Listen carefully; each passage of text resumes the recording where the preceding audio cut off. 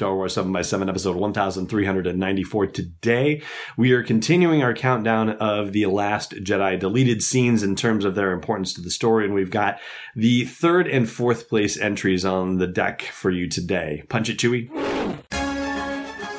I'm Amy Ratcliffe with Lattes with Leia, and you're listening to Star Wars 7x7, the only daily Star Wars podcast.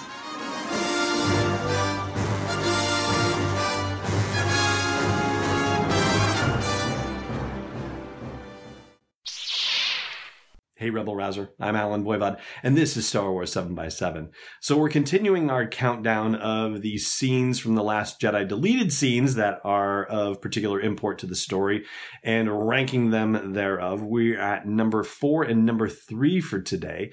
And number 4 is the alternate opening, and it's actually important to the story for an entirely different reason compared to what all the rest of them were.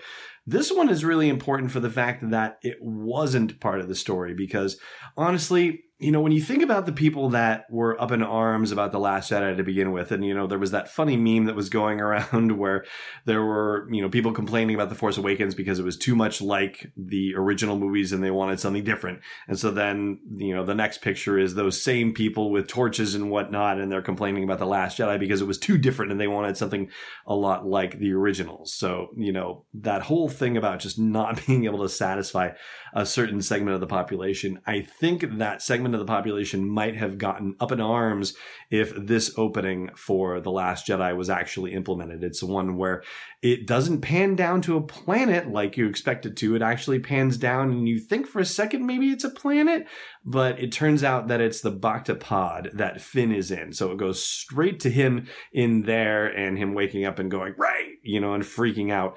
And it's really cool that they included this scene in the deleted scenes for the fact that it was not completed, right? It was pre-visualized to some degree, so it's not the full completed special effects shots that you see.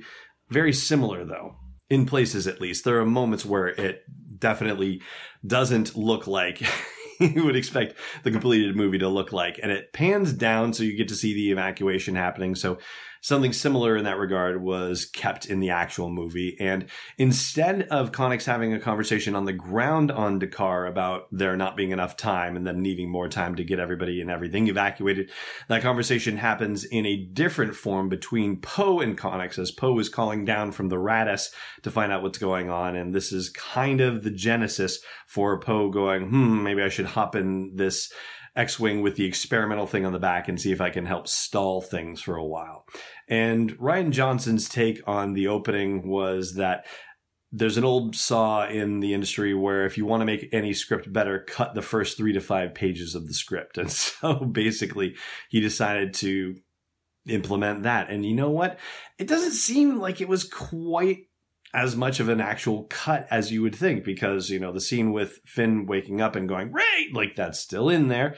The fact that it pans down to look down at the planet with the evacuating transport pods still in there. And even if it isn't a conversation between Poe and Connix, it's still a conversation between Connix and another tech on the ground. So not really sure exactly how much was cut as a result, but be that as it may, I think it's probably better that we got sort of a traditional pan down to a planet opening for The Last Jedi. And then in third place, we have the scene entitled Rose Bites the Hand That Taunts Her.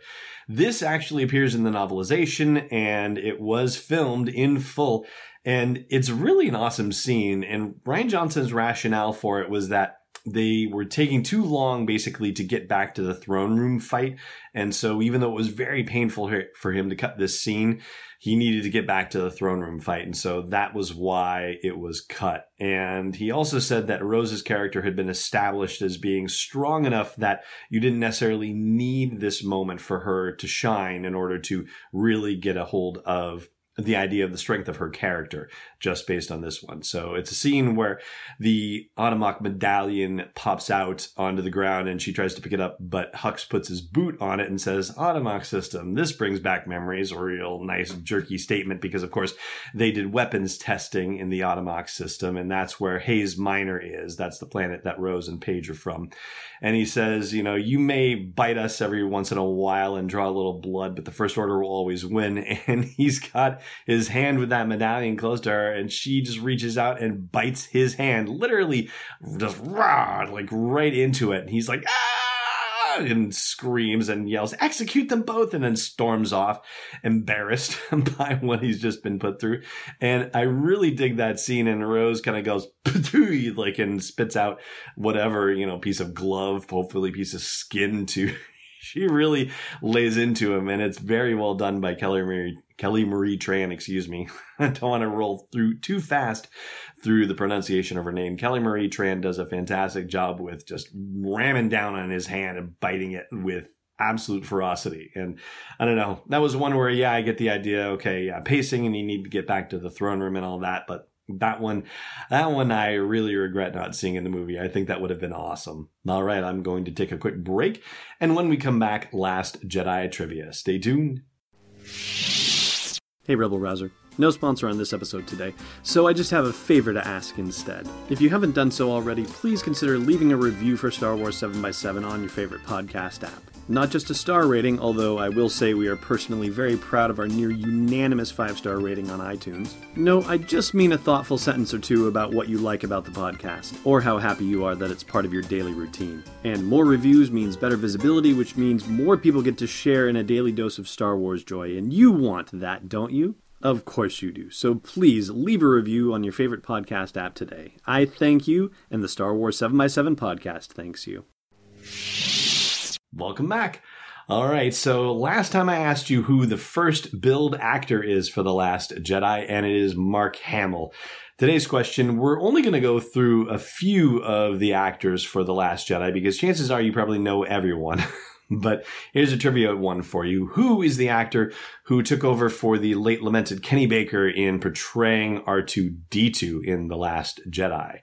And that is going to do it for today's podcast. Thank you so much for listening, as always, and may the Force be with you wherever in the world you may be. Thanks for listening to another episode of Star Wars 7x7. And hey, before you fire at will, Commander, check out SW7x7.com for show notes, links, photos, videos, and more. And we'd be spectacularly grateful if you put a little something in the tip jar at patreon.com/SW7x7. It's not just fully armed and operational, it's Destiny Unleashed. This podcast is not endorsed or sponsored yet by Lucasfilm Limited, Disney, or 20th Century Fox, and is intended for entertainment and information purposes only. Star Wars, the Star Wars logo, all names and pictures of Star Wars characters, vehicles, and any other Star Wars-related items are registered trademarks and/or copyrights of Lucasfilm Limited or their respective trademark and copyright holders. May the Force be with them. All original content is copyright 2018 Star Wars 7x7. We hope you love it!